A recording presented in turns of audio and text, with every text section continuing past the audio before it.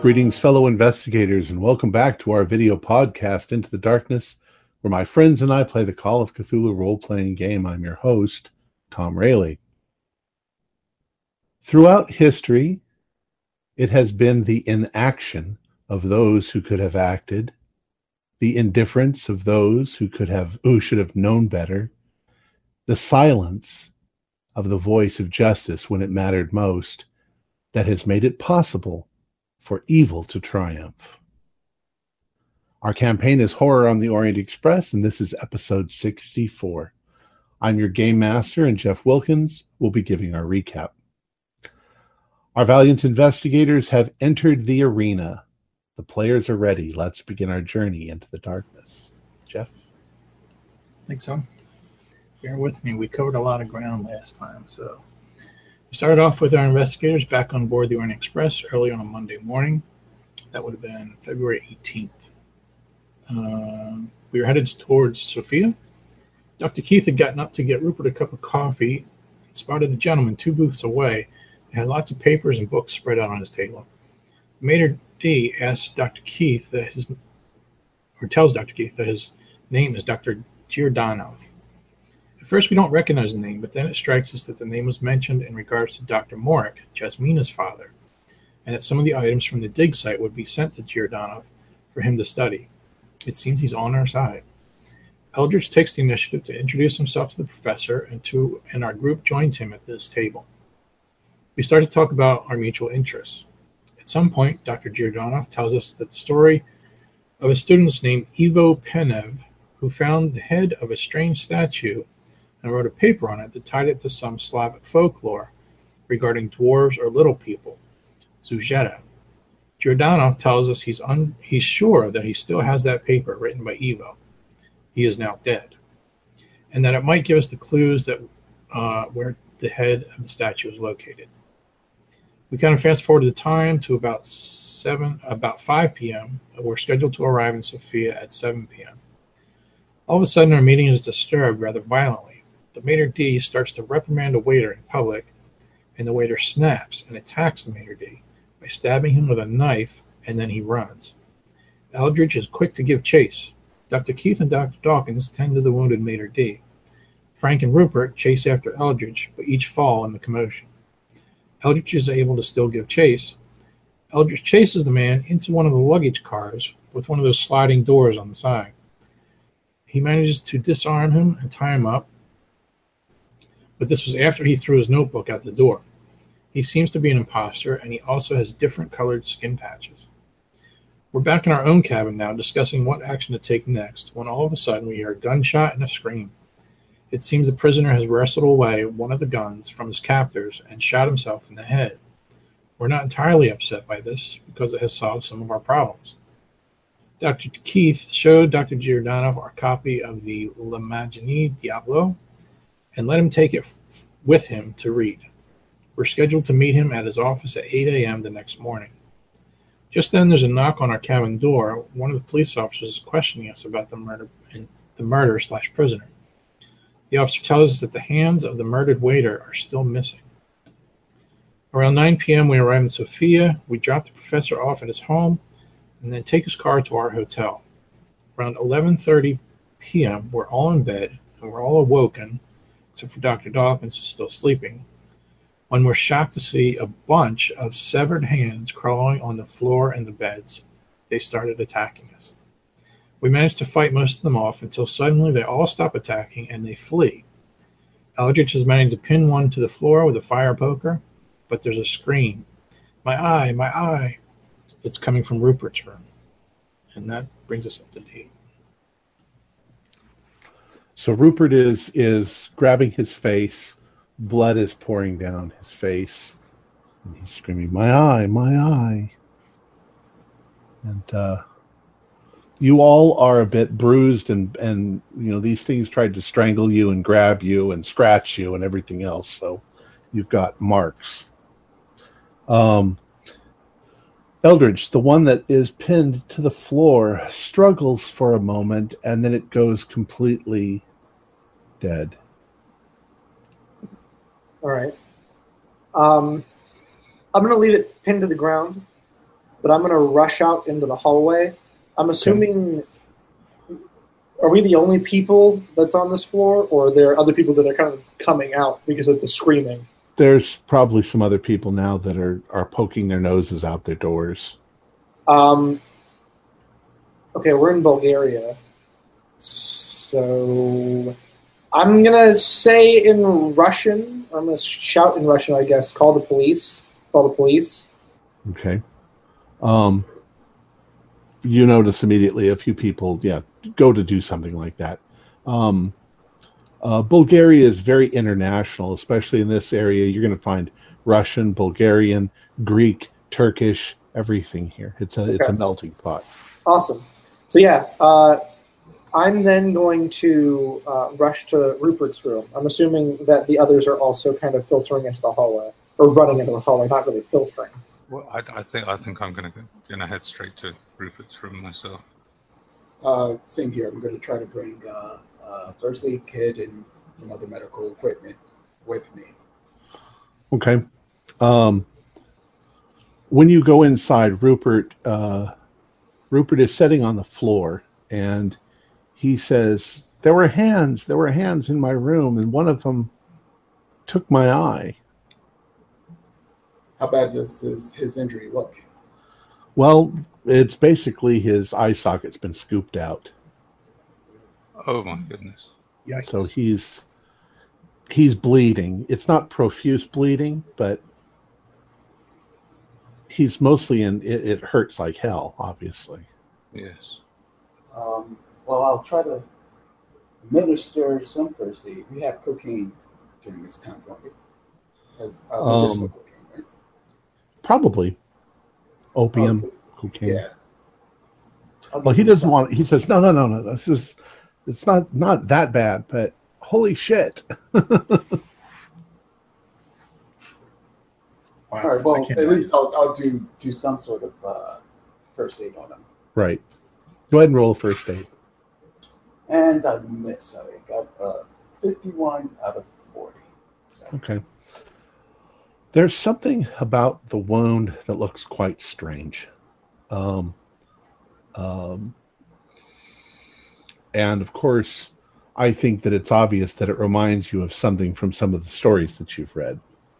Yes. Yes, it does. Anyways, he's calming down. He basically needs to be patched up, Yeah. Wait, what stories are you talking about? Tilius Corvus and is that the one that had the guy with the eye that had I imagine it Diaboli at the beginning, the priest in the church. Yes. Okay. And also, his head exploded eventually. Well, that's not good.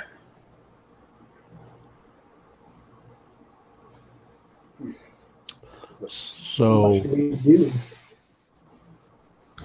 he's very shaken, but he's also English, so he's going to give it a stiff upper lip. Can we at least bandage it or something? Yeah. That's what I assume. That's what Dr. Dawkins is doing. Yeah. Okay. This is rather, it's a decent hotel, isn't it? They must have a doctor on call, a doctor they could bring over in an emergency. Yeah. Yeah. Can we phone for one? About 10 minutes later, the police arrive. And two officers come up to your room, and a few moments later, another officer comes up whom you recognize as the man from as the whatever you call him, the police chief or whatever from the train.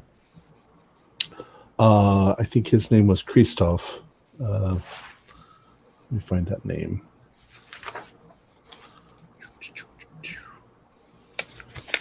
Pretty sure it's Christoph. Major Christoph. I'm sorry, Major Christova. There you go.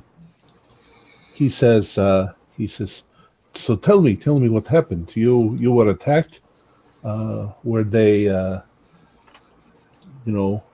were they once again? As I believe I told you before, we are looking for these terrorists. We have been looking for a long time. What has happened? You are injured. Go ahead. I'll actually let Rupert explain what happened, since he's the one who's seriously injured. Okay, well, I just don't want to have a conversation with myself. Okay, What would Rupert say? I know Rupert. He's like, actually, Rupert's kind of at a loss. What do you tell the police? That hands ran across the floor and attacked us? Yes, we do. Sound like a lunatic. I'm looking nervously from my companions. Yeah, no, I step forward and I say in Russian, because I assume you speak Russian. I have your explanation. It's in my room, and I point to my room. Okay. And I lead them inside, and I literally look to probably the middle of the floor where the hand has been punctured into the ground, and I say, these came from the chimneys, and took his eye. He looks at it and says, "You've cut off the assailant's hand, then, yes?" No. What are you saying? That let's see. I'm gonna say that I can do. I'm gonna try and do a persuade. Actually, and just like to convince him that I at least believe what I'm saying. okay. And I tell him. Oh man, what do I tell him? Have you been drinking, sir? Probably. No, I say, understand me when I say that I would not make light of this situation. My friend in there has his eye ripped from his head, and just earlier today we were dealing with the aftermath of us chasing down a man and stabbing a maitre d' who now has his hands gone. I point to the ground, and I say, these came from the chimney and attacked us. You're saying that the hand came from the chimney and it attacked you. Believe me or not, that is what happened. And I'm going to try and do a persuade roll just so that he can, I don't know. I don't really know. Should I make the roll or not? Go ahead. I'm not sure that I'll give it to you, even if you make it. Maybe do it with the penalty dice. Okay, you want to do it with the penalty dice. All right, let's see. Let's do... Bop. All right.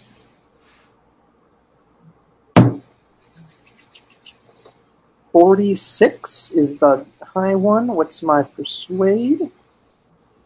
50. Perfect. I don't know if he's gonna believe me. I just said that hands came from the goddamn ceiling, but. Okay. Rupert at this point sort of interrupts and he says it was dark, so we didn't really get a good look at the assailant. All I can tell you is that some fiend came into my room and had his hands around my throat. All 10 of them. Yes. Anyways, he takes down your information and says, we're sorry you're visitors to our country, and this is not the way things usually go here, but we've been working for a long time trying to get I don't know how to say it, how to get a a bearing on these butchers that take body parts from their victims. We are so sorry this has happened. Do you need medical treatment? I think our friend Rupert does, yes. Well, let's get you patched up. We can take you to the hospital. Any objections? Oh, I think that's a very good idea. Yeah. Yeah. Okay. Just one moment, please. Can we go with him? Sure. I mean, I want to type a private message. Can I just say to Thomas, there's like a weird hiss on your microphone? It's not bad. I'm just wondering if you're aware of it. It's the fan. Ah, okay. It's 105 degrees outside. Oh, come on. That's nothing. Oh, yeah. I'm a baby. God, 105 degrees, 80 degrees inside. Oh, man. I like your hairstyle with like this behind your head. Oh, yeah. You like that? You like the I haven't had a haircut in 3 months? I like look? the plant behind your head. Looks like you've got Oh. interesting mohawk. Sorry, my fake plant has all plants die down here. All right. So it's once again it's about 11:30. It's almost midnight. You go to the local hospital, which is a pretty good, decent hospital by 1920 standards. About all they can do for Rupert is to patch him up. And you already sort of did that. They just do a better job. But now he's got a bandage going around his around his head.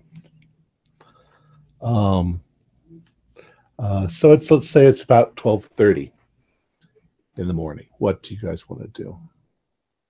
Obviously. Well, do we bring him back? I mean, I guess he comes back with us back to the hotel. Right, he does.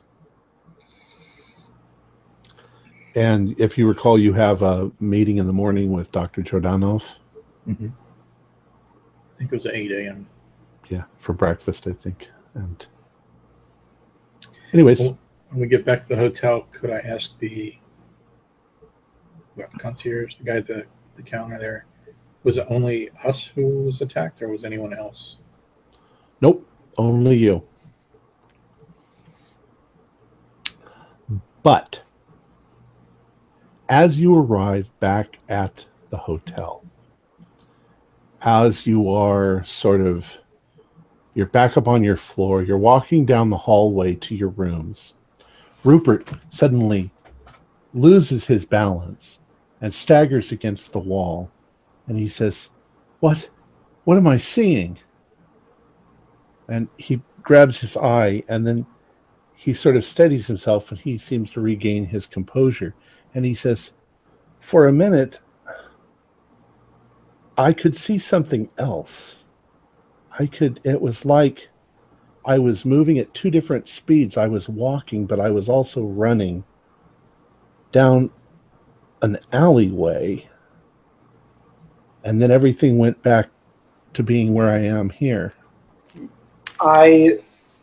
With a hushed tone, I say, if these people have the ability to attach body parts to themselves, it is also quite possible that they can use our body parts to see what we see. And what you probably saw was him carrying the eye. We could use this both to an advantage, and also they could use it as an advantage. I was about to say that's not possible. And then you remembered all the crazy shit that's happened to us over here. Exactly. Giant house. And all I know is it made me dizzy.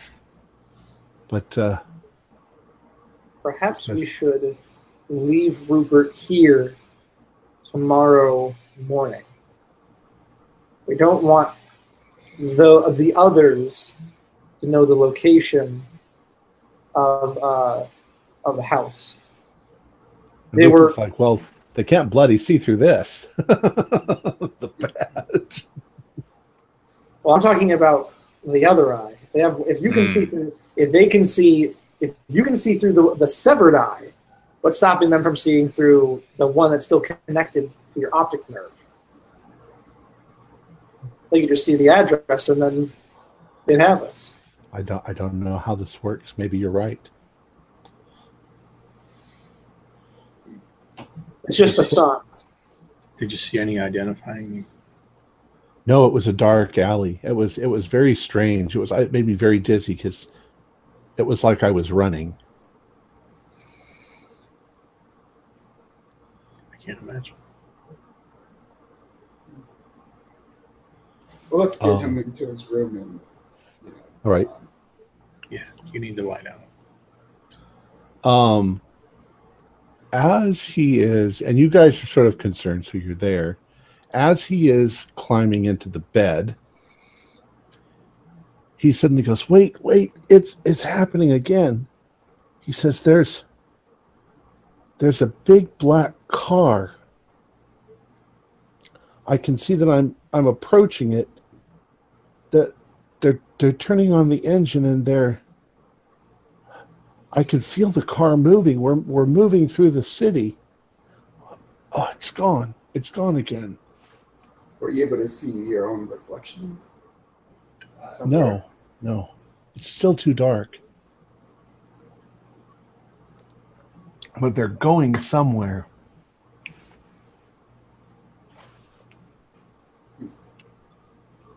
If they've attacked us, is it rational to think that they might attack the Doctor as well?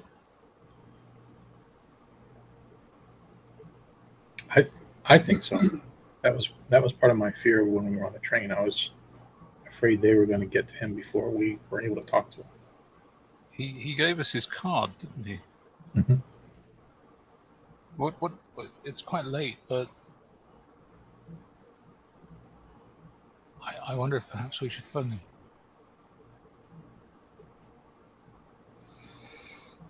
Did we warn him? I remember bringing that up. I don't think we did.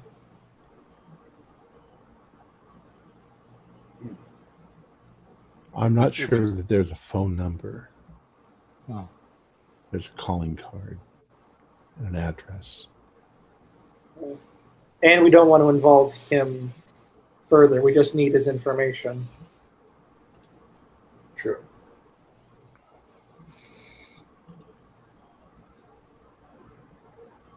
I'm worried. Do they know?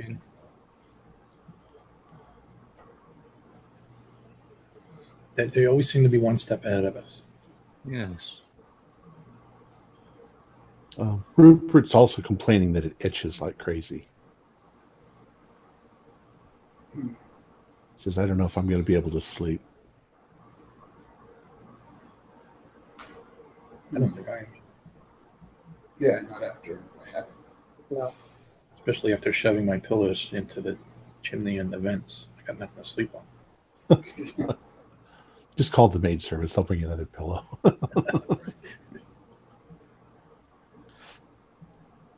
don't know. It's up to you guys. This is a first. You have destroyed our linens by shoving them into this.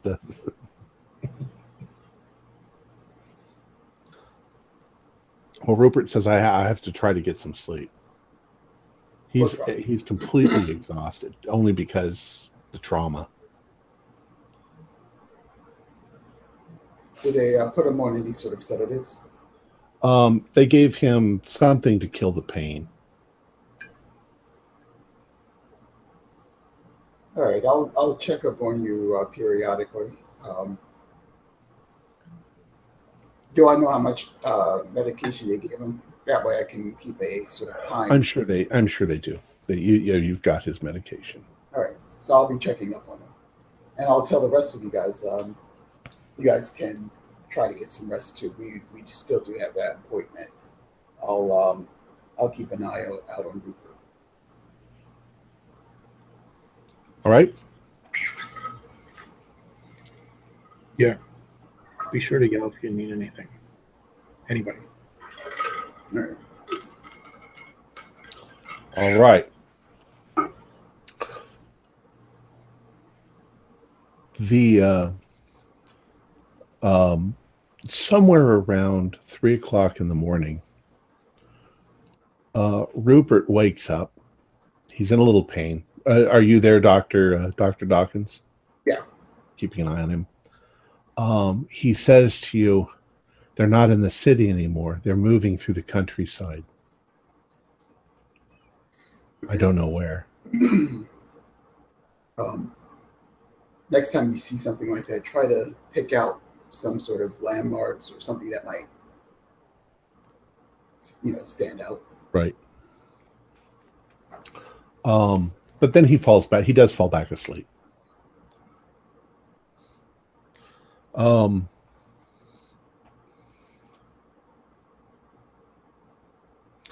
right. So next morning, you all get up fairly early, like 6:30, just because of everything that happened in the evening. And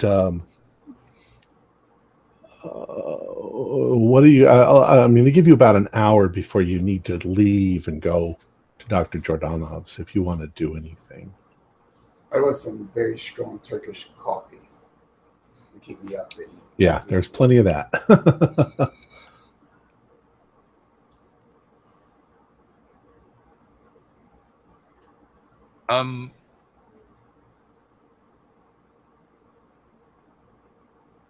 Well,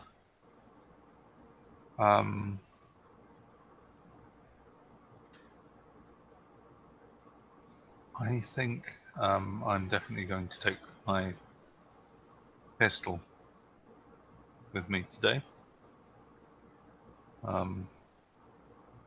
After that business, I think also we should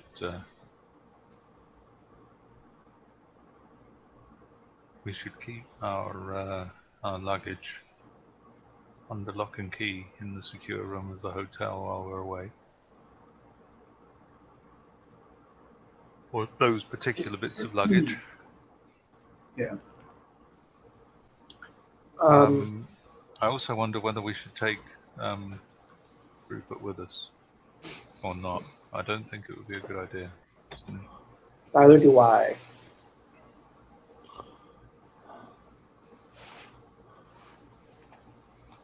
I mean, not only from the perspective of what we've read about in the book and them being able to see through his eye, because it would seem to me from what we read in those books that if they are doing that, then at the moments when he's seeing something else, they could potentially be, that's when they're looking through his eye. Exactly. But also, I think from the Doctor's perspective, if we turn up on his door with one of us missing an eye, that's going to alarm him. Not to mention, Rupert now has one eye. His depth perception is not going to be well enough for him to begin walking around town just yet. Yes, no, he needs to rest. He needs to rest for a day or two. Would you want me to stay with him to keep him company, or should I come along with you? I think it's best if he's just left to sleep. I don't know. I think having Dr. Dawkins here may be a good idea, just in case, like what happened in the book, in case something were to happen to Rupert. They did something to him. I don't know. That's my thought. What if we contact the hotel and ask them to have like a nurse or something to stay with him? It's not a bad idea. Do we trust the nurse? That's the other question. I just would hate to leave you back at the hotel, Dr. Dawkins, if we needed you. That's true. For the record, if somebody was actually playing Rupert, he would have taken 1d4 sanity loss. His spot hidden and track rolls are reduced by 25%. His dexterity is reduced by 10%, and his appearance has dropped by 20%. His physical appearance. What are you talking about? Having an eye patch makes you more sexy. Well, right now it doesn't, so it might later on. Ideally, you need the eye patch and a scar that comes. Exactly. Yeah, We'll just give him. We'll give him the time to scar. grow a moustache as well. You've got an eye patch, you've got to have a moustache. All right. I think that, and now that I'm thinking about it, I think Docking should come with us. We should just hire a nurse or have the concierge check on him. The doctor one of the doctors at the hospital has volunteered to come by and check on him. He seemed to think that although it was a nasty injury, it wasn't something that was really a danger to his health. He'd probably just have to live without an eye.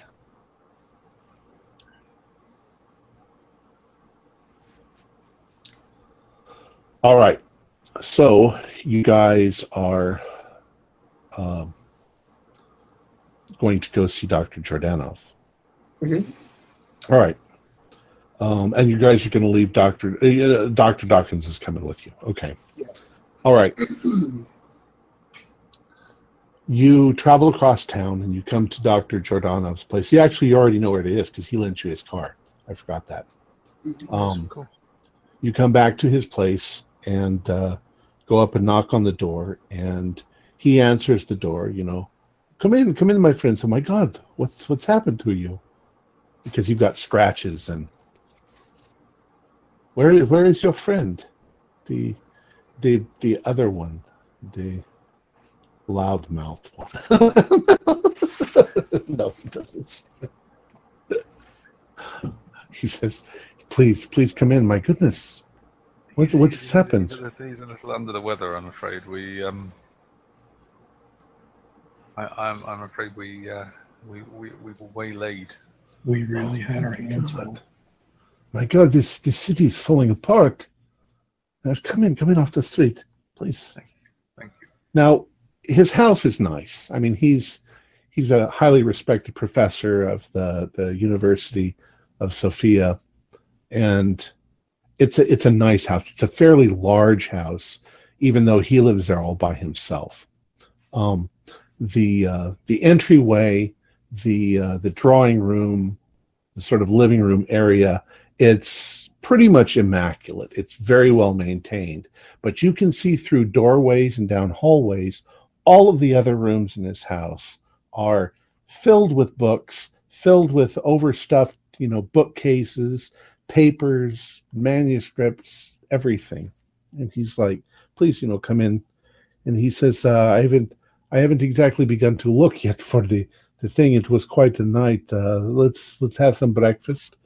We have the Turkish coffee and some delicious what are they called?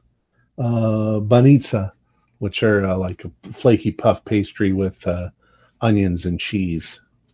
Oh, lovely. Cheese and onion pasties.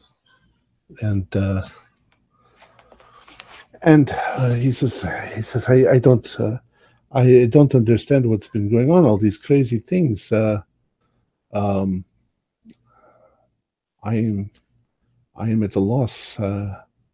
It is somewhat terrifying to live in this city right now.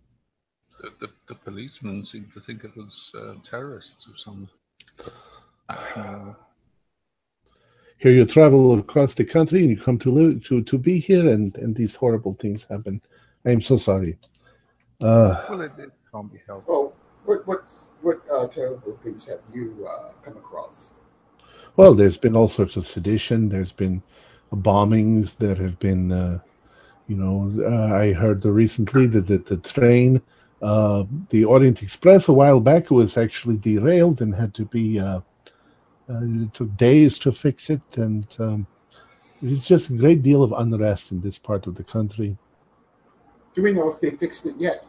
Or are they still working? Yes. Well, you guys were stuck, remember? Yeah, I know. But I'm just saying, we've been here for, what, a few days now. Right. Well, you've been here for just overnight in Bulgaria. Oh, okay. Yeah. He says, well, now, shall we see if we can find this manuscript? He says it's a monograph. Let me write the name down, because the name is going to be written in, I believe, in Bulgarian or possibly Russian. I think I have multiple copies of it in different languages. It is called the Zhuzhera Idol, Evidence of a Civilization Older Than Mankind. And it is by Ivo Penev, and I believe the date is 1908. So let us get to work. See if we can. He says it's probably in the library, but it could be here on my desk. It could be here, and he's basically pointing to 12 tons of books and manuscripts and stuff that it could be buried in somewhere. So, how do you want to handle it? Do you guys want to split up and start looking, and do you want to have him just do it all, or? I think we can. Sorry, go ahead. We can lend a hand. Okay. We can start looking as well. Well, why don't you all do spot hiddens?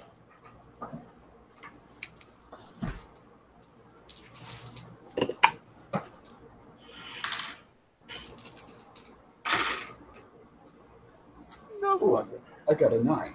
A 9? I got an 18. 47. Okay. You end up looking for about 2.5 hours.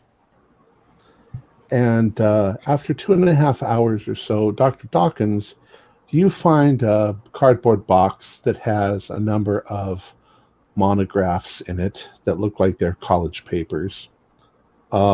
Go ahead and do a library use. They're all written in Bulgarian. It's all 27 out of 60. okay. Towards the bottom of the box, you finally find something that looks like the piece of the thing that he's written down. Mm-hmm. The Zhuzhera Idol, Evidence of a Civilization Older Than Mankind. And this particular one looks like it's written in Russian. I hand it over to Eldridge. Oh, you found it. Excellent. He says,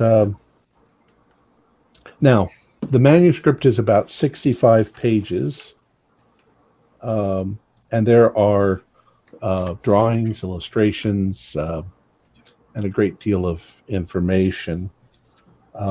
It will take you about 3 hours to go through the manuscript. And you recall what you're looking for is what happened to the idol. All right. So I'm going to sit down, and I guess I'm going to immediately begin poring over it. Do I need to roll? No, because it says that it's a hefty enough thing that it's going to take you at least 3 hours. What language is it in? It's in Russian. Okay. Well, then perfect. Yeah. Right.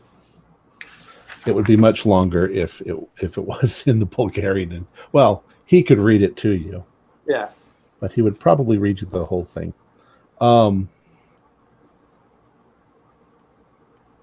You're probably reading it and translating it so that the others can at least know what's going on. Yeah, I imagine that my left hand is on the book, flipping the pages, and my right hand is writing down translations of the important stuff for, like, Dawkins to read out. All right. The manuscript basically tells is this Penev's theories that the statue is evidence of an ancient civilization, that the traditionally was referred to the Jujeta race. They were a race of dwarves that, according to the manuscript, lived on Earth before God created human beings. And there's all sorts of odd, weird, speculative ideas as to why it's possible that this statue belongs to them.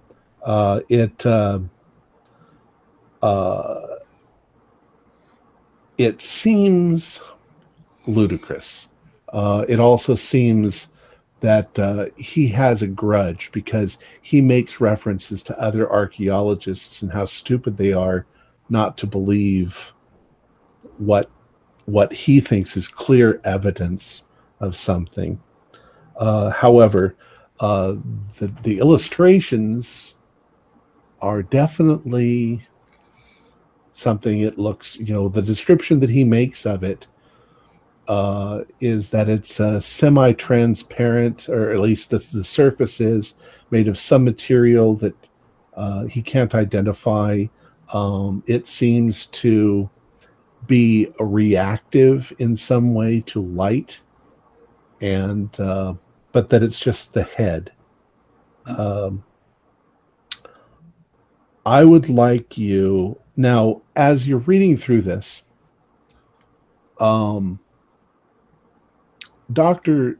Jordanov, uh, he hasn't read this for years, and considering some of the things that have been taking place lately, he may be a bit unnerved by what he's reading, or what you guys are reading to him. But for you, from your perspective, knowing what you know, you can probably discount this whole Jujeta dwarf thing. But what he is describing is definitely the head of the simulacrum. So you can all do a sanity check, 1d3.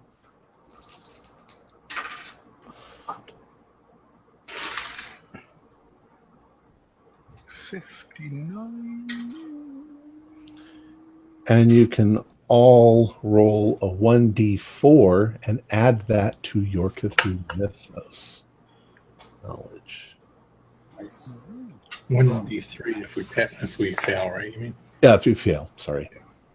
Actually, no. In this case, it's a 1d3 sanity loss for reading it.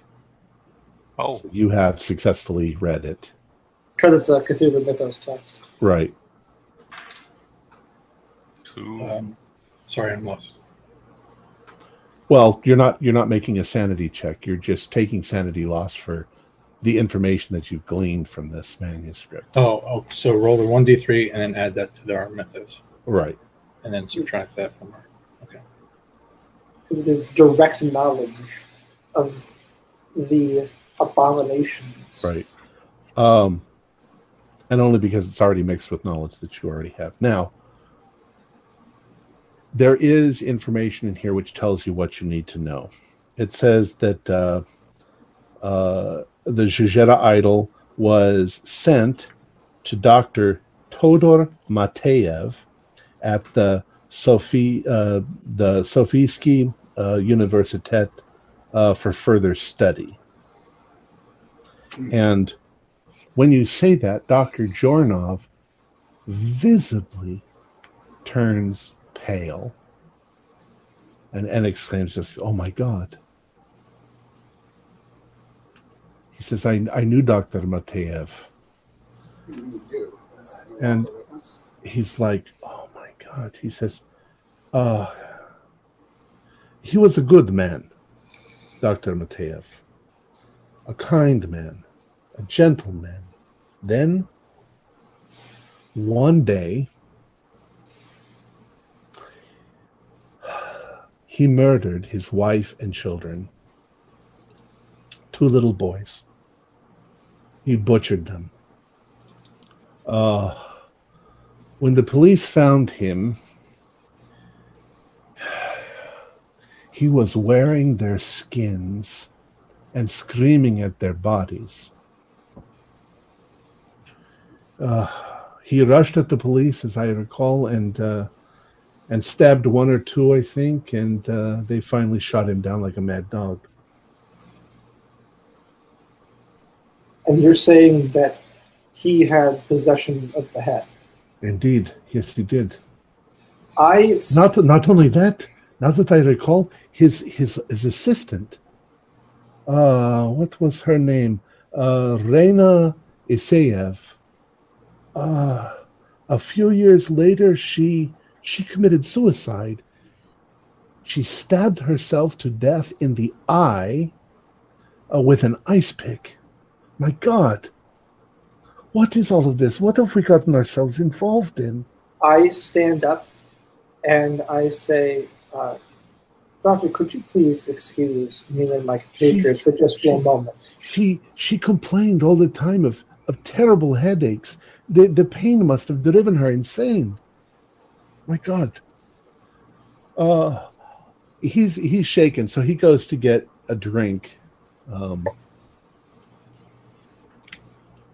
It is quite clear to me, friends, that the head is quite possibly the most dangerous piece.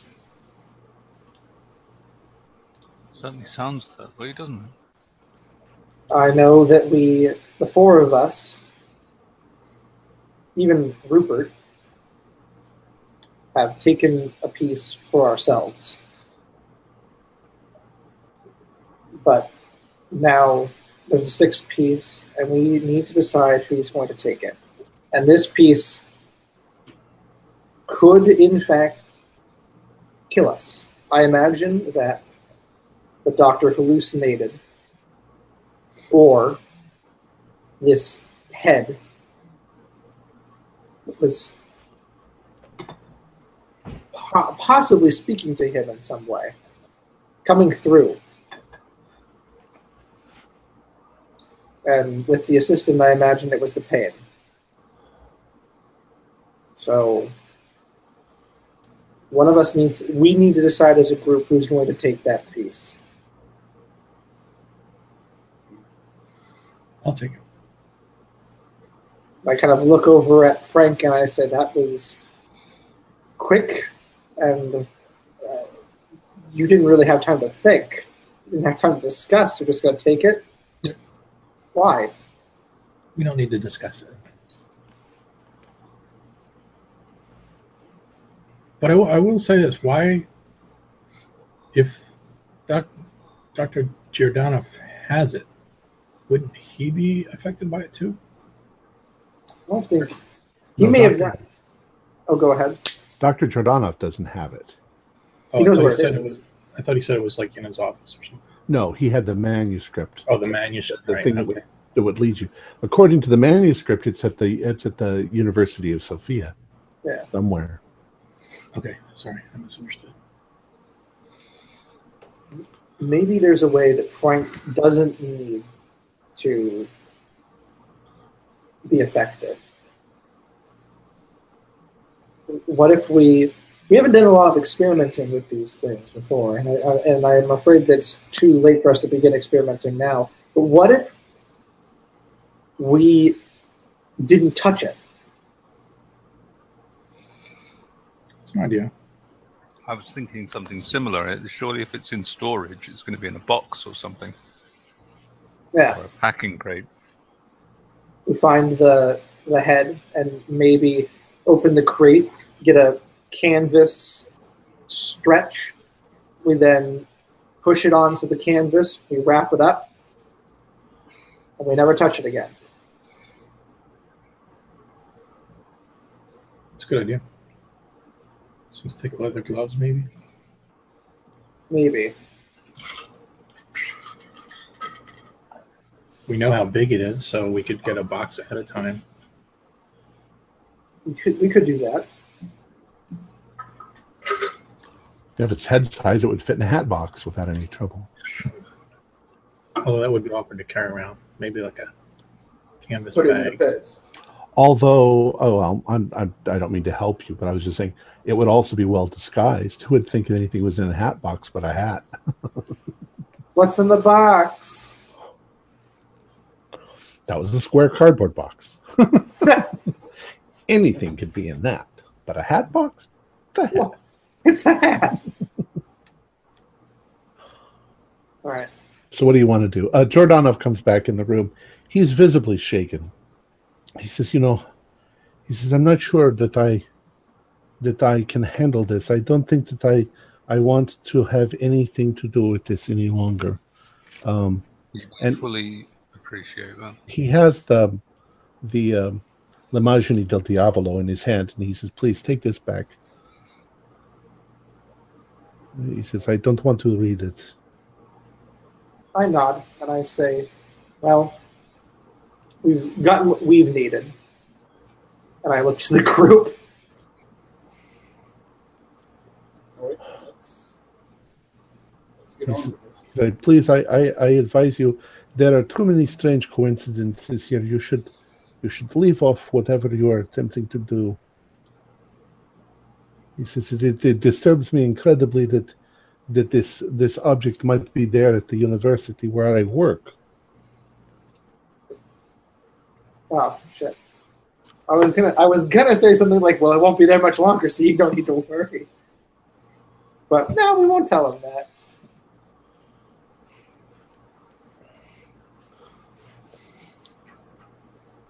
Are we going to have problems trying to get into the university?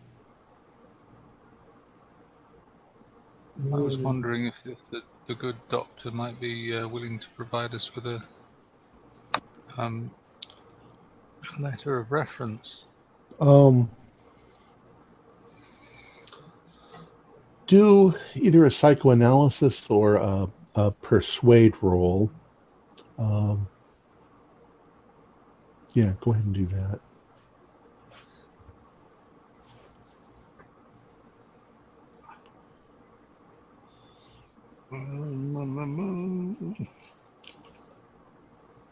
Two. Whew. 2 All out right. of 50. He says, "Look," he says, "I'll tell you what." He says, "Let me make let me give you a piece of a recommendation." And he writes down on a piece of paper. He says, "The person that you'll want to speak to will be Professor Academician Anton Chedenko." Anton Chedenko. He is in charge of the Antiquities Department.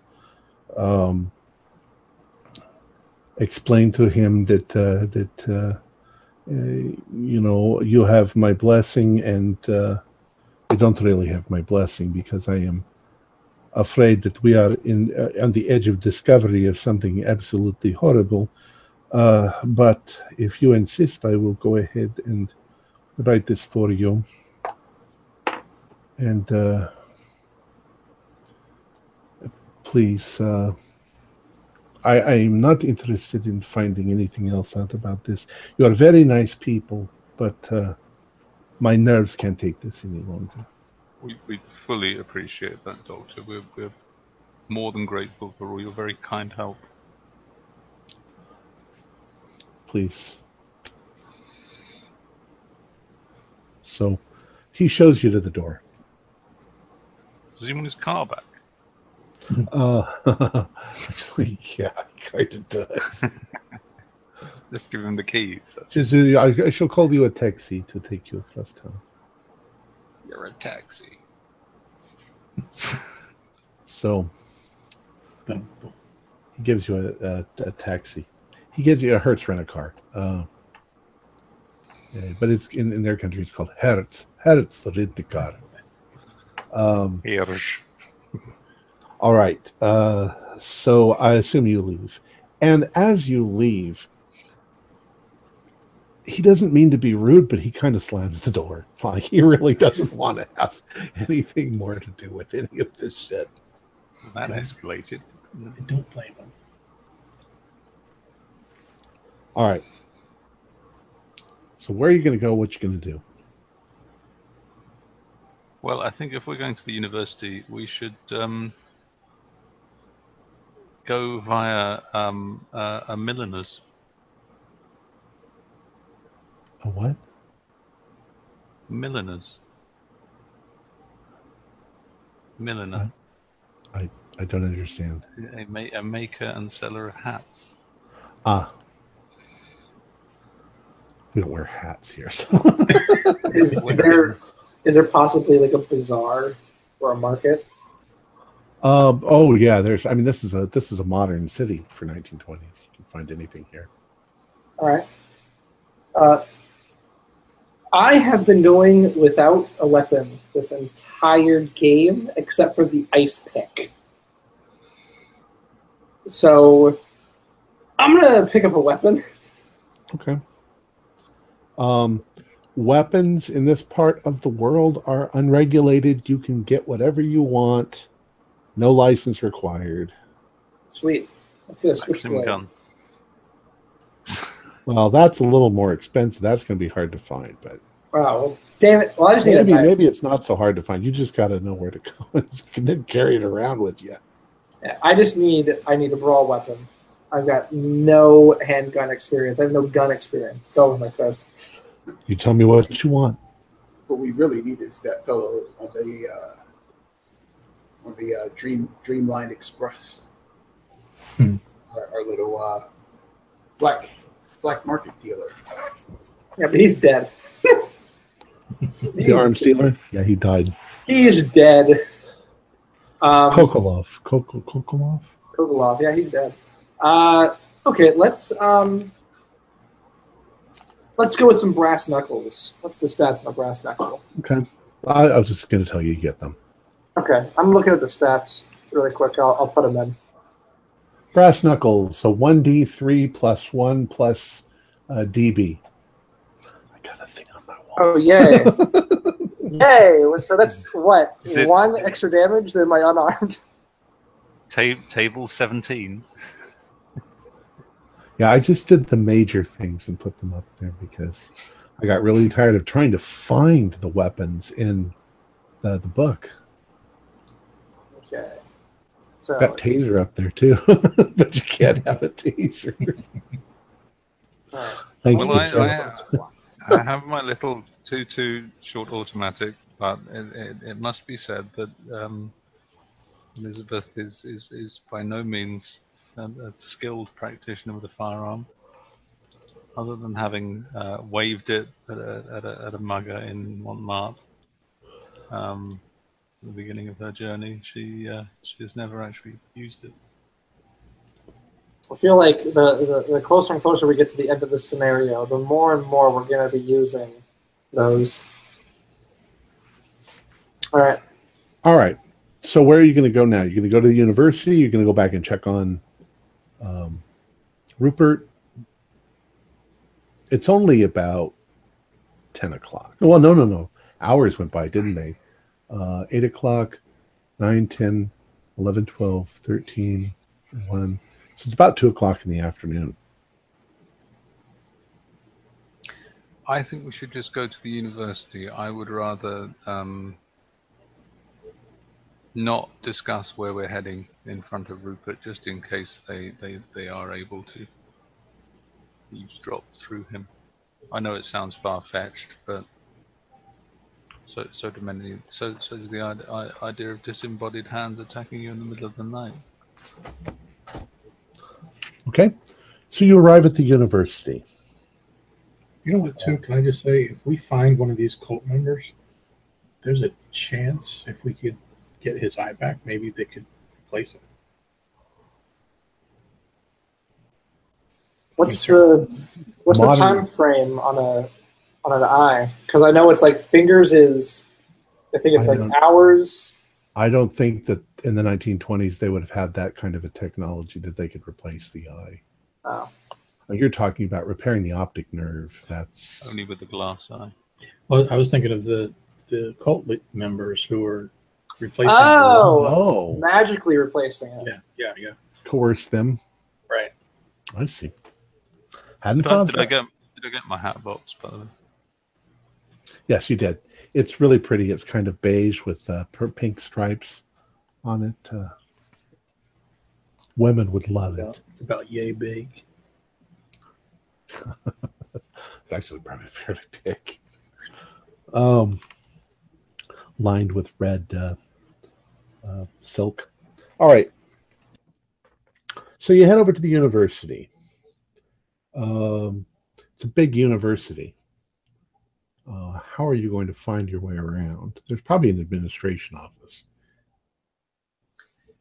Well, that might, unless it's signposted. I suppose we'd head to the administration office and ask if they could direct us to the Department of Antiquities. Okay. You find immediately that you're not going to get anywhere with English, so Eldritch is probably going to have to do all the talking. Russian will work. All right. German will work too. There's people who speak that. Yeah, and I'll literally just reiterate what Nick said. Basically, they give you directions. Doctor Anton Chidenko should be in his office, and Right. he is. I've never heard this term before, but it's professor academician. Does it make any sense to you, Mick? Yes. Okay. Anyways, that's what his title is, Professor Academician Anton Chidenko. And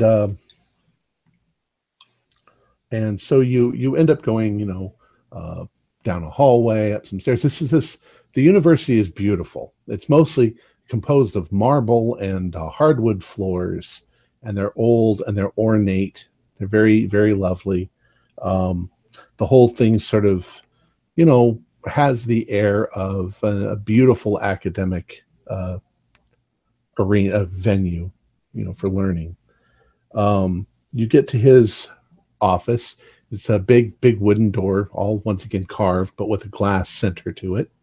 And he's inside sitting at his desk. You can see by looking through the door that he is an old man, probably, well, it's almost indeterminate how old he is. He has a full white beard. He has white hair, which is a little wild. He's dressed in a suit, and he looks like he's probably 123 years old. He's a little man, little tiny man. Ah. So he's sitting there at his desk. Is he a Jujeta? His stuff. Well, he's not that little, but he's not a tall, big man. He's a little guy. So what do you guys do? Do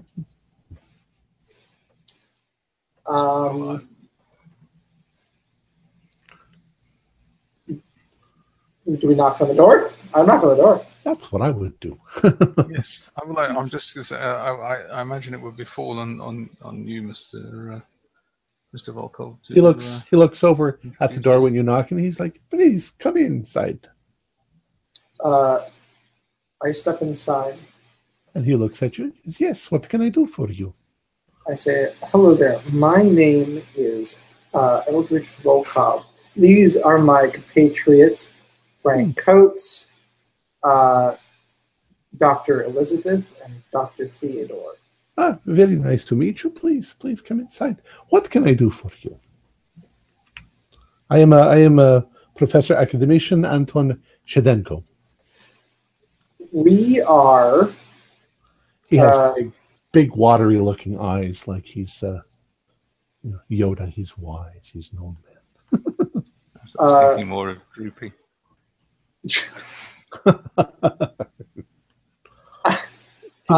He's also very cheery. I say we're doing research on a particular artifact in this region of the world. Ah, yes. I describe it as it's a head made of what we imagine to be obsidian. It's got a certain kind of gloss to it that when it reflects light, the colors of the obsidian change. It's like an optical illusion. Well, that's good to describe. I'm not exactly sure what you're describing. It's referred to as the Jujeta idol. Oh, yes. The Jujeta idol. Yes, that is in my keeping. Yes.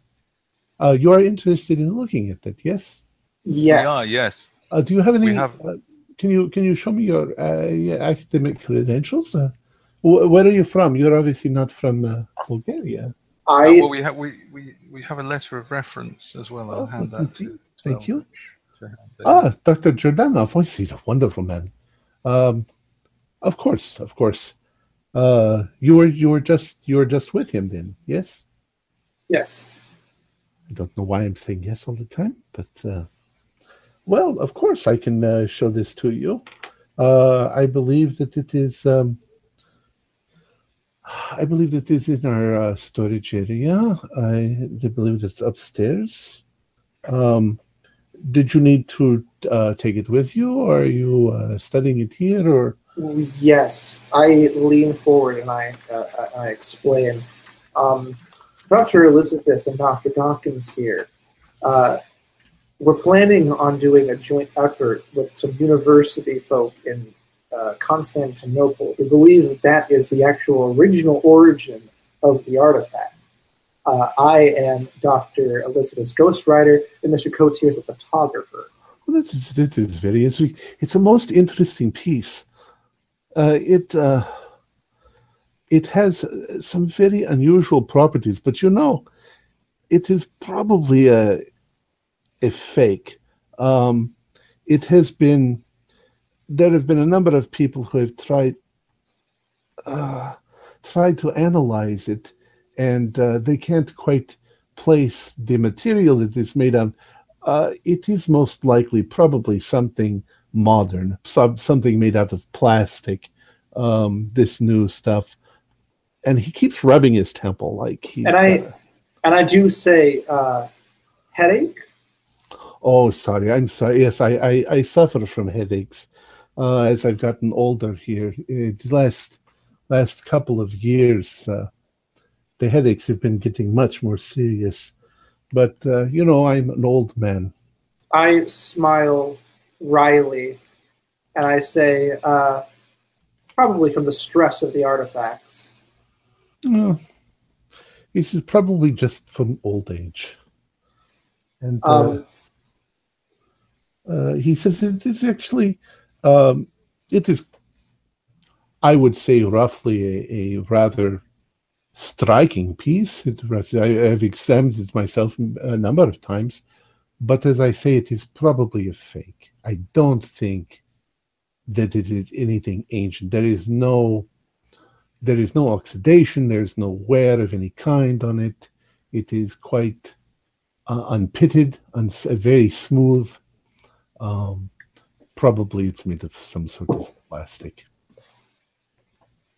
Doctor, what if I told you that some compatriots of ours have also found pieces that are similar to the head that is in your possession, and that in fact the head is a part of a much larger piece of statuary that was originally carved in Istanbul, probably before the birth of Christ?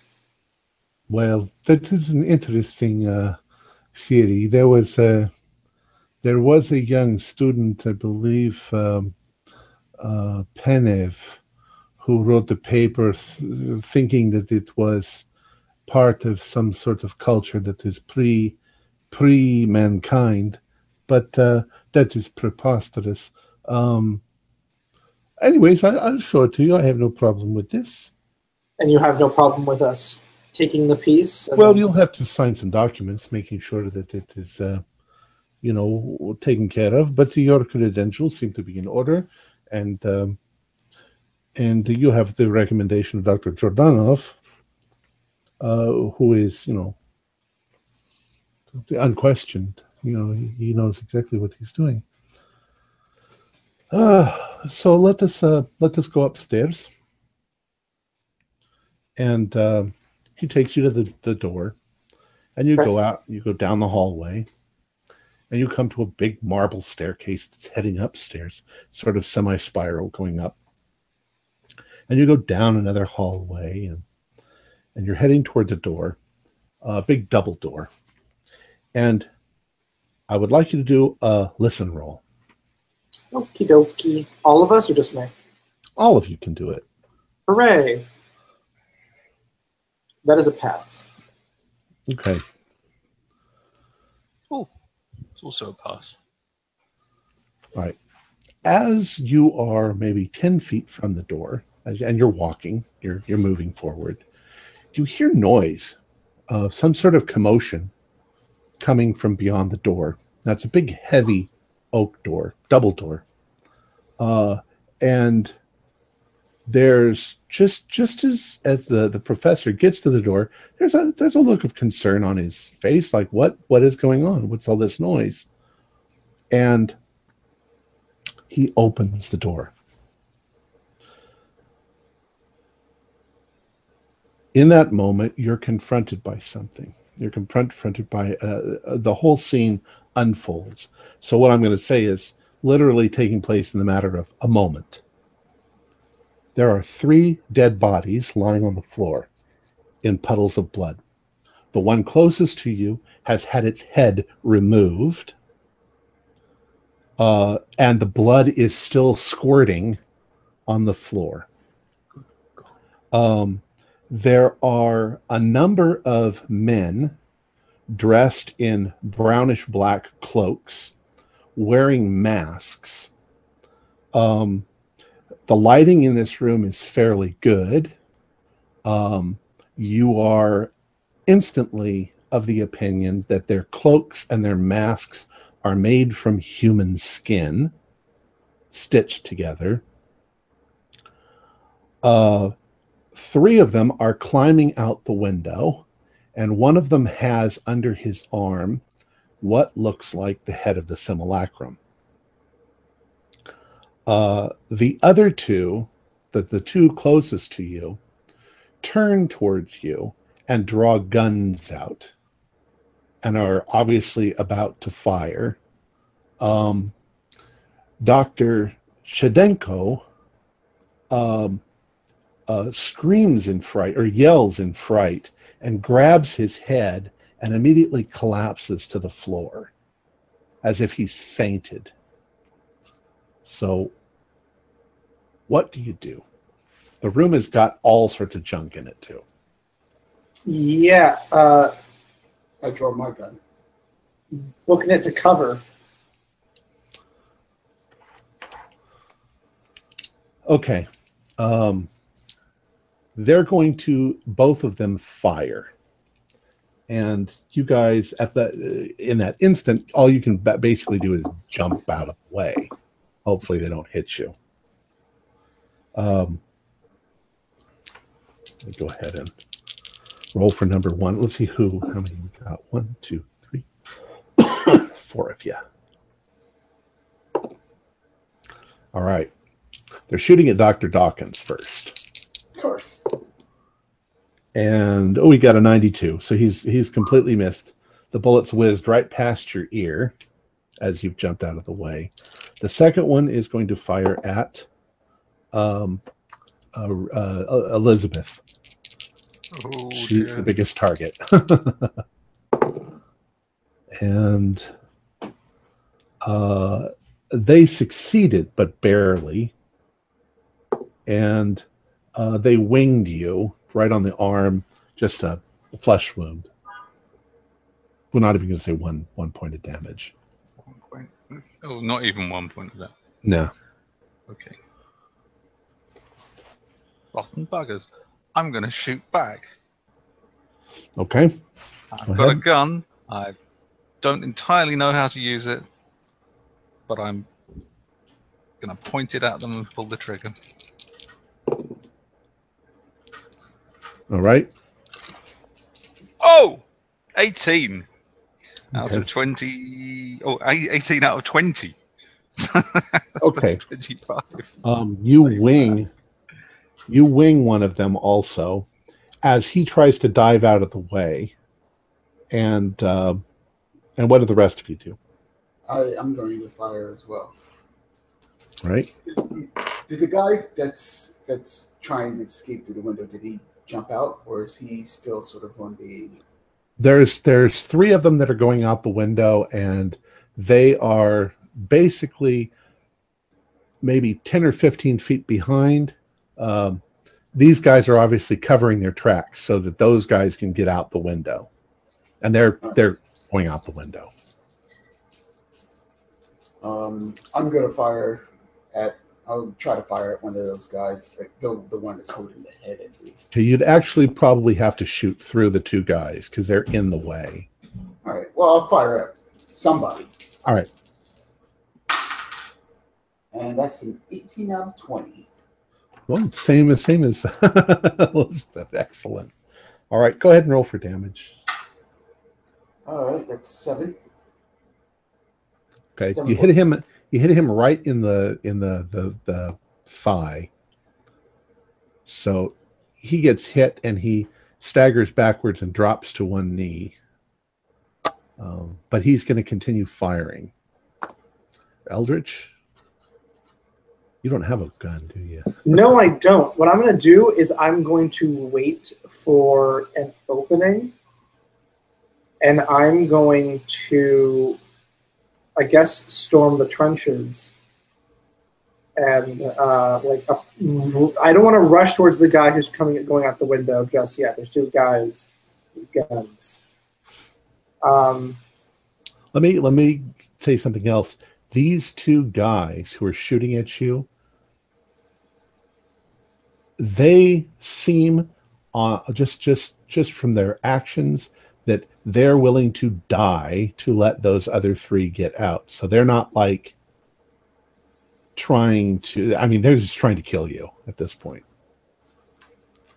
Okay. They're more concerned with killing you than they are with their own safety. So I don't know what I want to do. If I approach and I don't knock one out, it's a point blank. But if I had to do anything, I'm being a lazy asshole. If you tried to approach them, they would just turn that gun right at your face and blow your head off. Probably. Exactly. Okay, so I'm assuming that I'm. What am I kneeling in front of? What is covering me? Just a turned over table at this point. Is there any item nearby me? Do a luck roll. All right. Luck. What is my luck? Luck is 45. Don't fail me now. 35. Awesome. All right.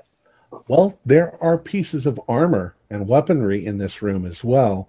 There's probably a mace with big spikes on it, probably within your grasp in this case. All right. Well, I'm gonna reach for the mace, and I'm gonna equip it. I don't know the stats for a mace. I'm sure you have it pulled up.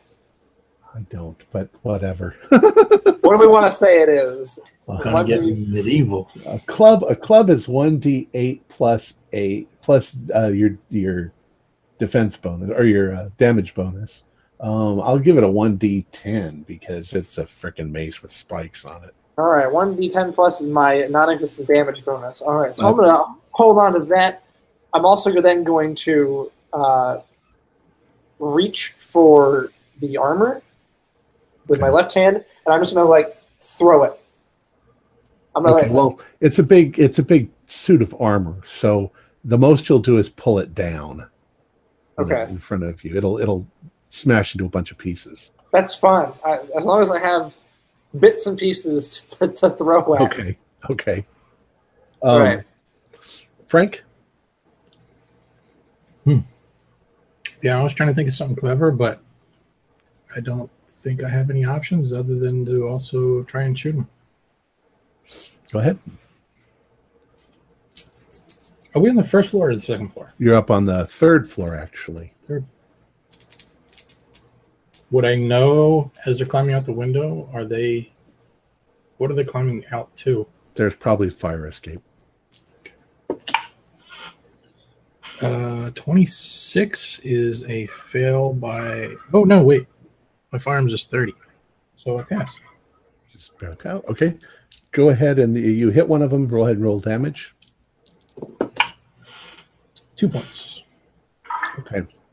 You actually hit the guy who's already on his knee. You hit him in the shoulder. And amazingly, he doesn't act like he's feeling the pain. So he's seriously injured, but he's going to continue to try and shoot. The three guys have gotten out the window at this point. The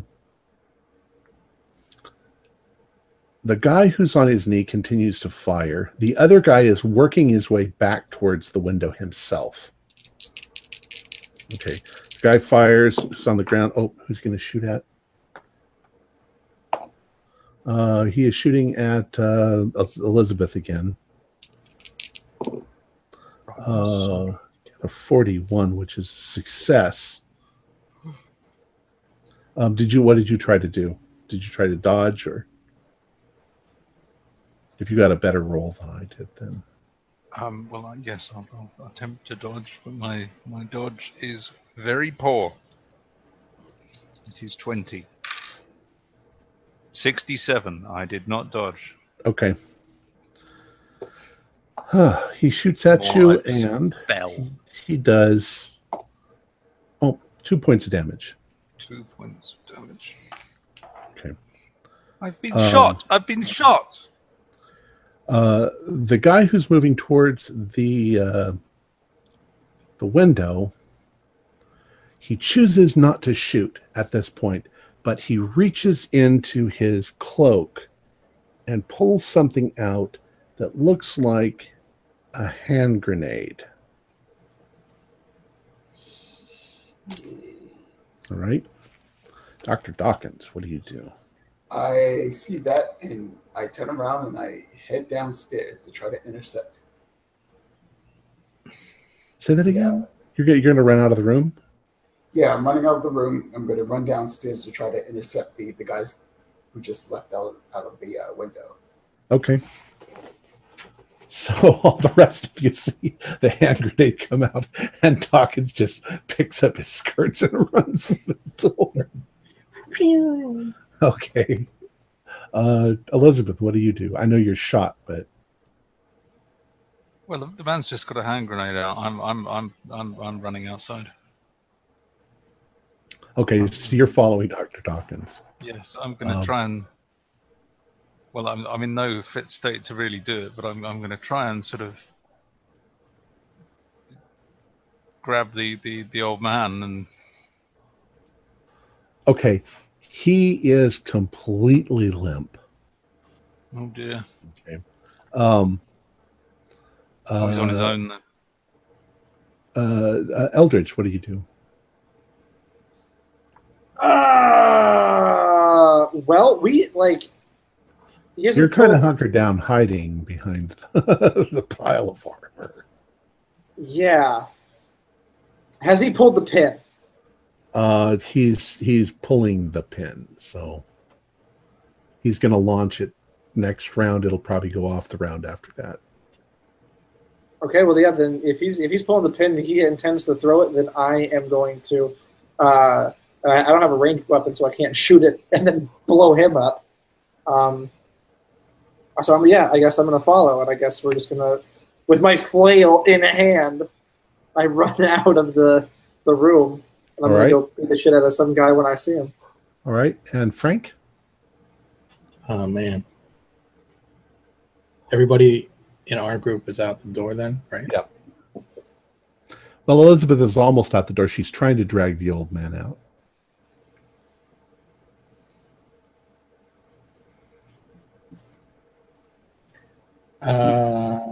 I will also run but shoot at the same time. So okay, go ahead and do that. Can we do like a penalty die or something like that? No, not necessarily aiming. I'm just like shooting to provide cover for us to get out the door. No, but the guy who's on his knees might shoot at you at the same time you're shooting at him. Okay. Ooh, I got a 30. It's going to hit. Okay.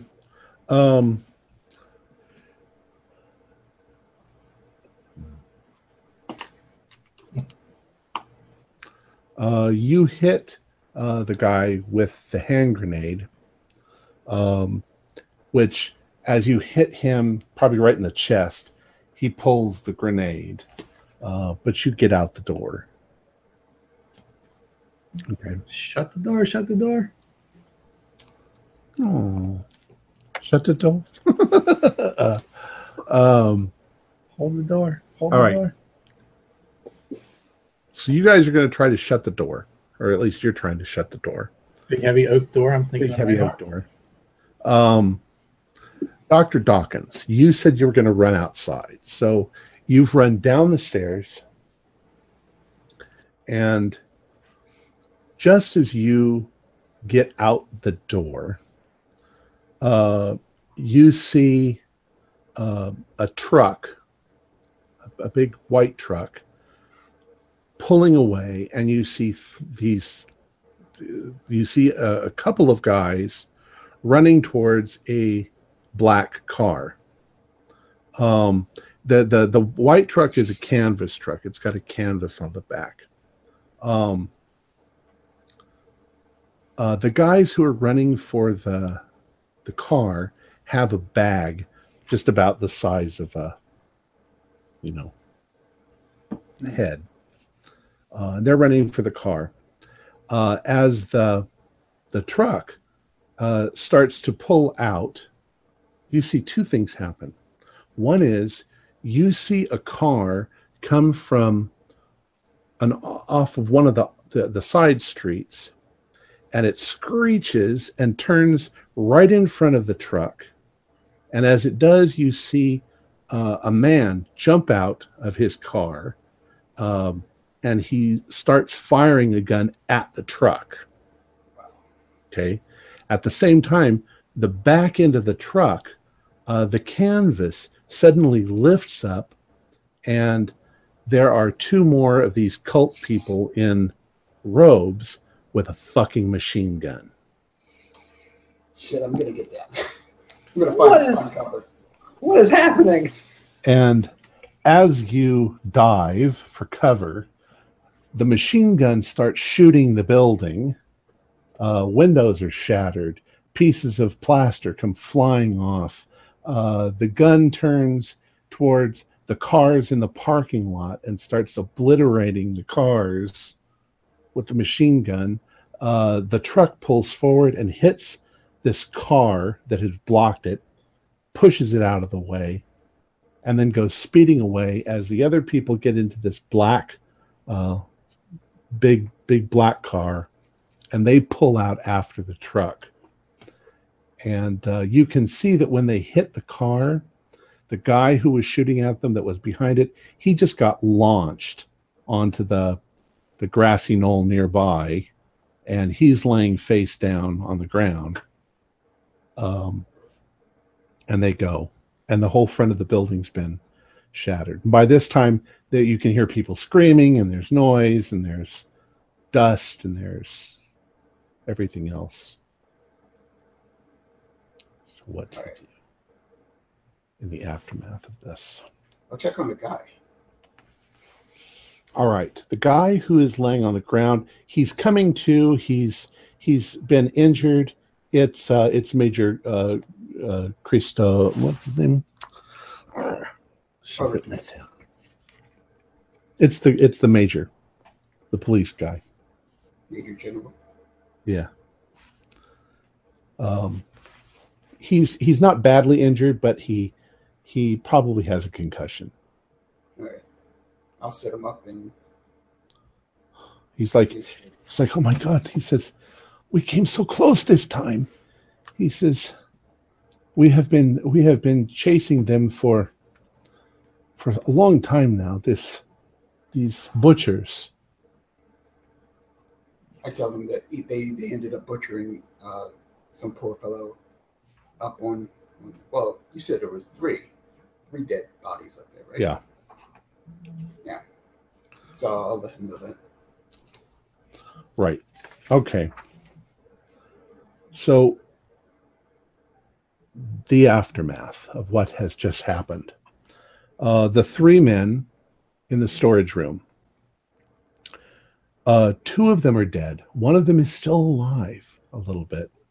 They're all university personnel. One of them has had his head removed.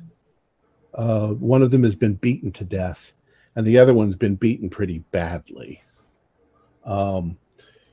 Dr. Dawkins, when you do a medical roll on him.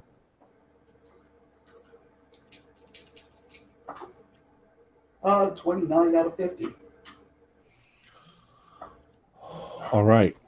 When you examine him, you can see immediately that he was bashed in the skull and that a fragment of the skull has been pushed into his brain, and that unless he has immediate surgery of a miraculous nature, he's probably going to die. All right, I'll tell anybody that's in the room, clear the room. Let me try. Well, they're not going to clear the room because by now the police are coming in. Okay. The other employees are coming in because this is a disaster. Dr.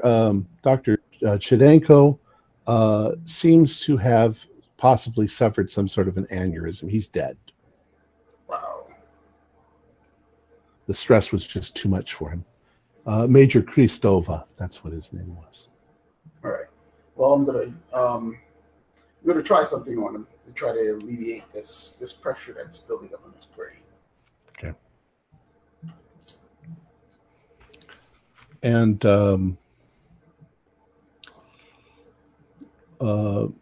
are you going to do what I think you're going to do? Yep. All right. I would like the rest of you to do a spot hidden.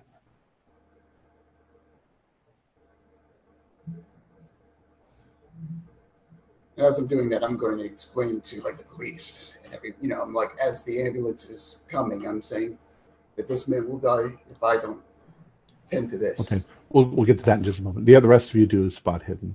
Nope. I passed. I got a hard. You got a hard. All right. Let me give it to Frank. He's got a hard. Frank, you look over at Dr. Dawkins. Since the area is pandemonium, okay?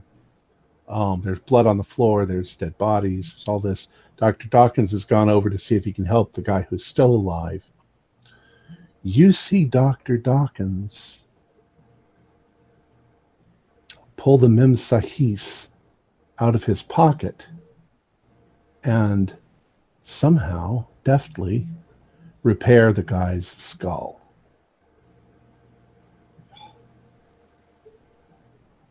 didn't want him to do that. At that point, Major Kristova comes into the room, and he's got a bit of a headache because he got a bit of a concussion, but he comes over to you, Eldridge, and he puts his hand on your shoulder, and he says,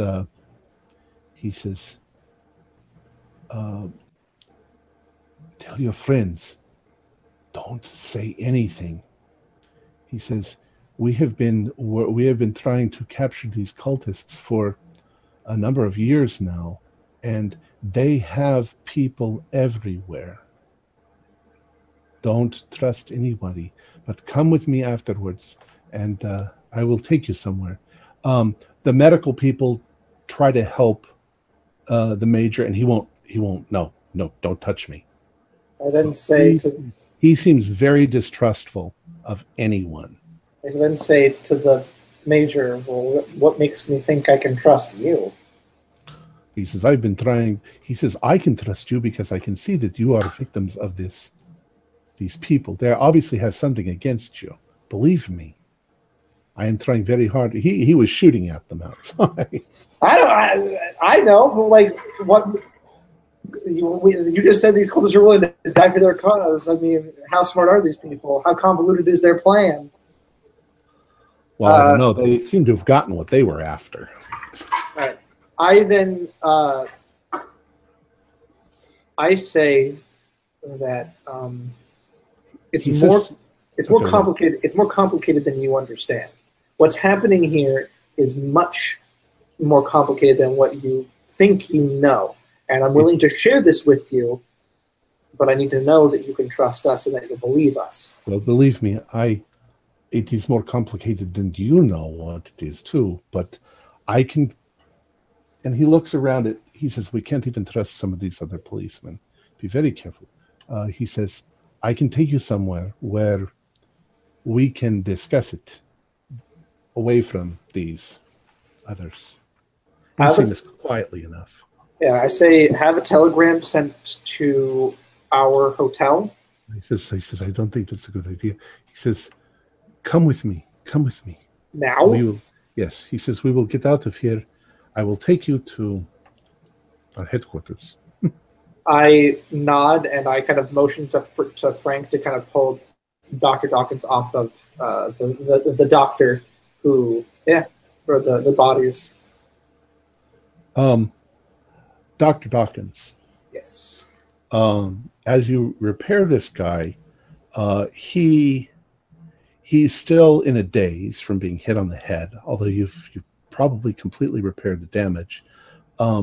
He looks up at you and he says, their shoulders were not their own. Their shoulders.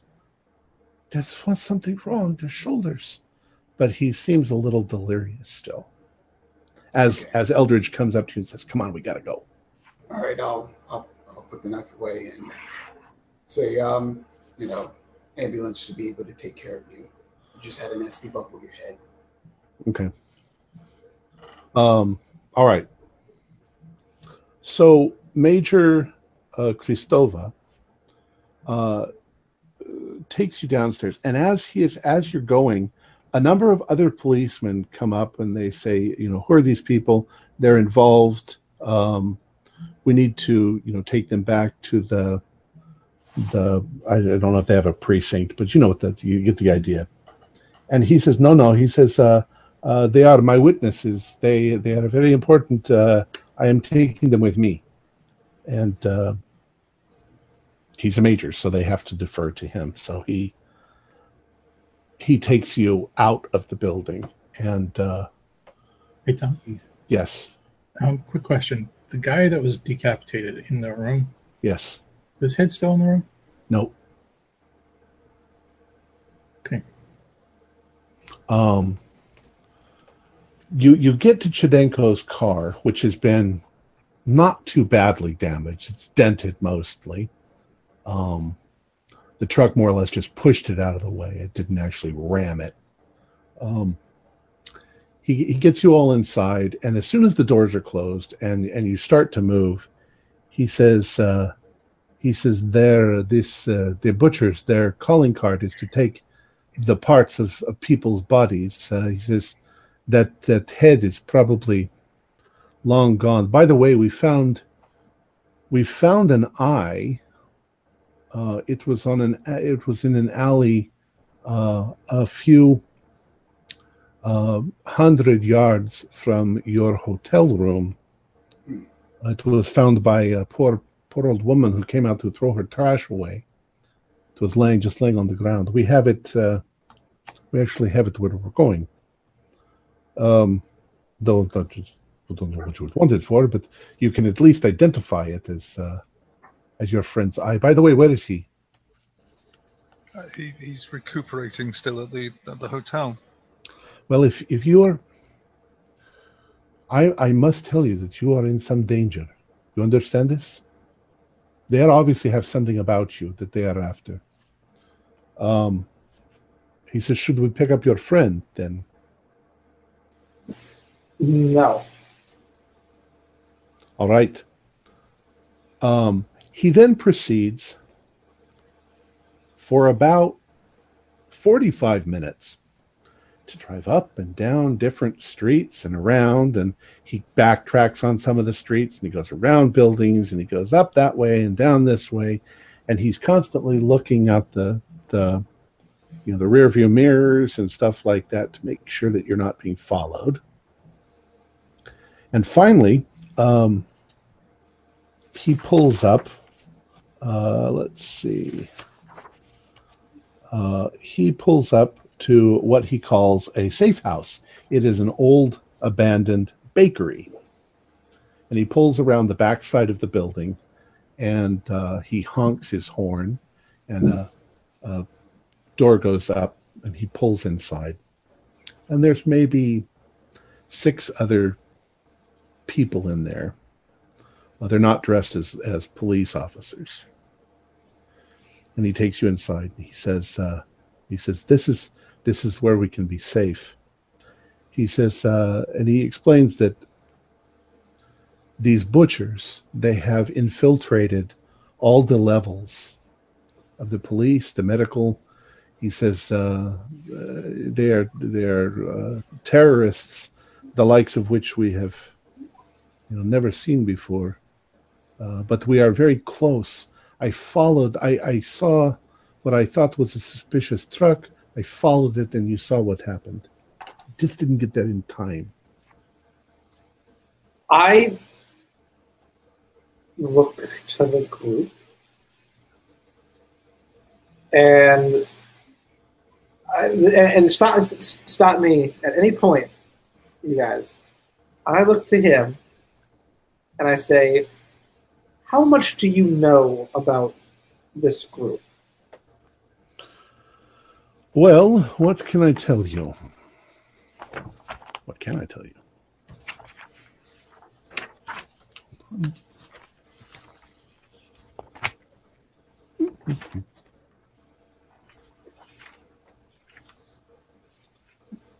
Sorry.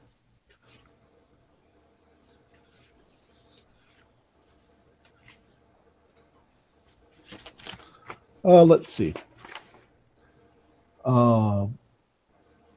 He says the butchers, as we call them, they're suspected of involvement in numerous kidnappings, murders, which the authorities mistakenly attribute to an underground slave trade.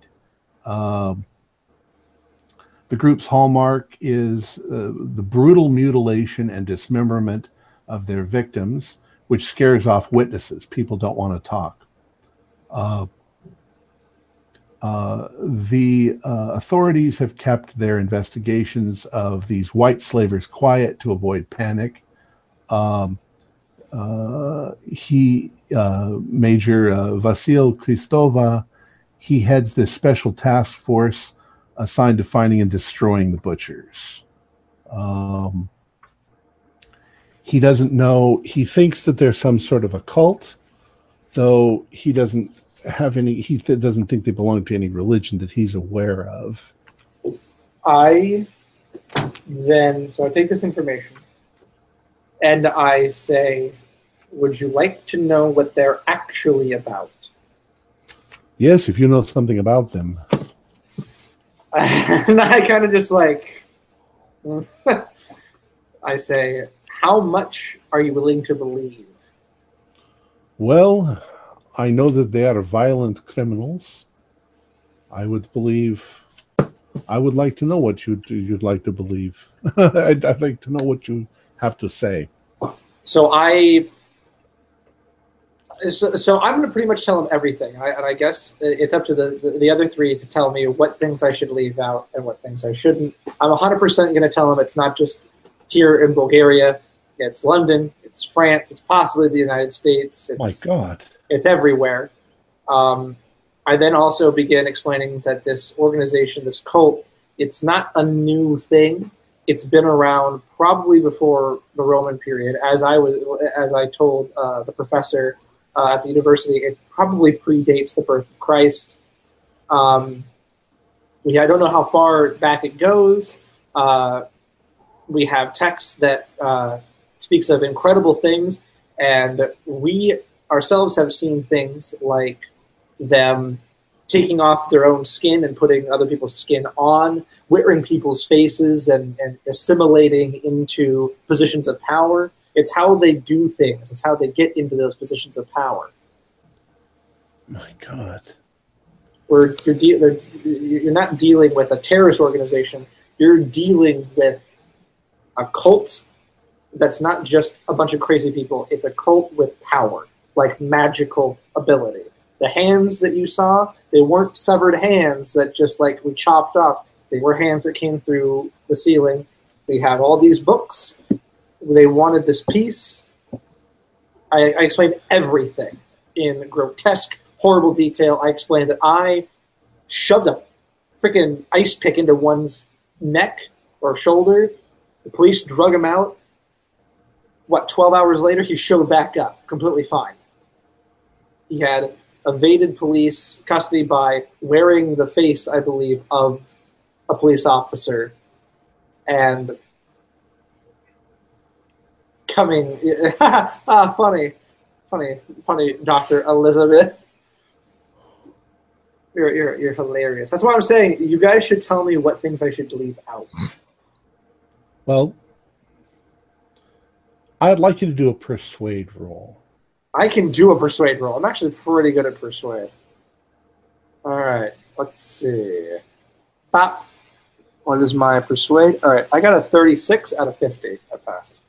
He says to you, he's got a very serious look on his face. He's like, I am not sure that I can easily accept some of the more extravagant things that you have said, but I think I believe you.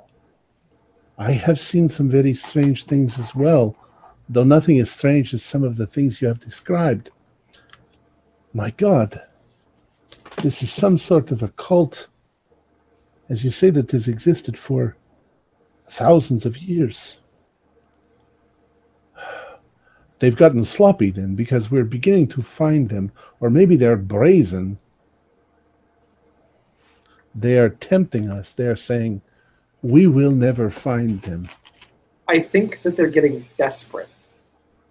They're looking for a specific thing, and they've managed to get one.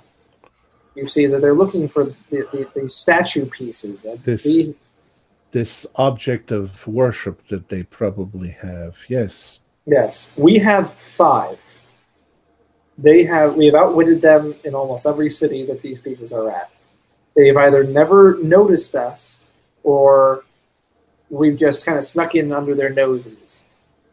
Why haven't you just destroyed them? We need to go to Constantinople to destroy them. That's what we've been told. That's what we believe. My God, this is a lot to take in. Well, we have physical proof. I don't think you'll like it, but we have physical proof. I believe you. I need to know what we should do next. We need to find where their headquarters is. Unfortunately, it could be anywhere. Oh, I laugh and I say, I don't know how much of a help we're going to be. We're now dealing in Paris and in London, in Milan, and in all these places. We went right under their noses, and the one time we did interact with them, it was just one guy. Now that they know about us, they're attacking people left and right. They've got weapons that we can't fight against. They've got military grade weapons, and we don't have that. We're just 5 people. One of us is injured. We do have something though. And I turn to Dr. Elizabeth. We have Rupert. And I kind of raise my eyebrow. If Rupert was getting visions of them going out to somewhere in the countryside, what if Rupert was able to describe the things he saw? He didn't know where they were, but if he could describe anything that he saw, because he might have even had other visions while we were away, leading up to, mind you, they would have been in the alleyway, wouldn't they? But possibly he might have seen something that wouldn't mean anything to us, but to the Major. Yes. It might provide an idea of the general area. It might narrow the area down. You could describe the landscape. I might be able to deduce. My eyes grow wide. And I turn to the Major and I say, where is the eye that you found? Oh, it is right over here. And he takes it out of the refrigerator. I don't know if they had a refrigerator yet. Maybe they did. He shows it to you. It's the wrong color. Oh my God! I knew it. So I look at the Major and I say, Major, Rupert's eyes are blue. Oy. I'll take that. I'll take that, though. You want it as a souvenir? You. Okay. Cufflink. All right. tell me what your next move is, and then we'll call it for tonight. I think that's a good idea. I'm gonna go back. I'm gonna go back and check on Rupert. Yeah. He And our places of the simulacrum. He also explains to you that this is the headquarters. He actually has at his disposal about 40 men, but they're all covert because he thinks that, people right in the police department themselves are involved. I would believe that. There's no way that they could get away with what they've been getting away with for so long. Mm. All right. So you're going to go back to the hotel and get Rupert? Yeah. All right. So that's where we'll leave it. That's where you'll start next week, is going back to the hotel. Okay, folks? All right. Sounds good. Good game. Our players included Thomas McKeon, Mick Swan, Jeff Wilkins, and Wayne Worthy, with myself as the keeper of the secrets. We're currently producing 4 shows a week with music and sound effects added in post-production in order to create a richer listener experience. We provide audio-only versions of our shows free for you to download from Podbean or iTunes. Patrons of our show can now enjoy recordings of our pre- and post-game conversations. Some of the funniest and most interesting stuff occurs before and after the show. If you'd like to become a patron, visit our Patreon account. Just $1 or $2 a month will help us a lot. Like, share, and subscribe to our channel for updates on our latest shows, and leave us some comments. We love hearing from you. This is Tom Rayleigh, together with all the members of our gaming club, inviting you to journey with us once again into the darkness for another adventure into the universe of H.P. Lovecraft and the Call of Cthulhu role-playing game. Until next time, good luck and good gaming.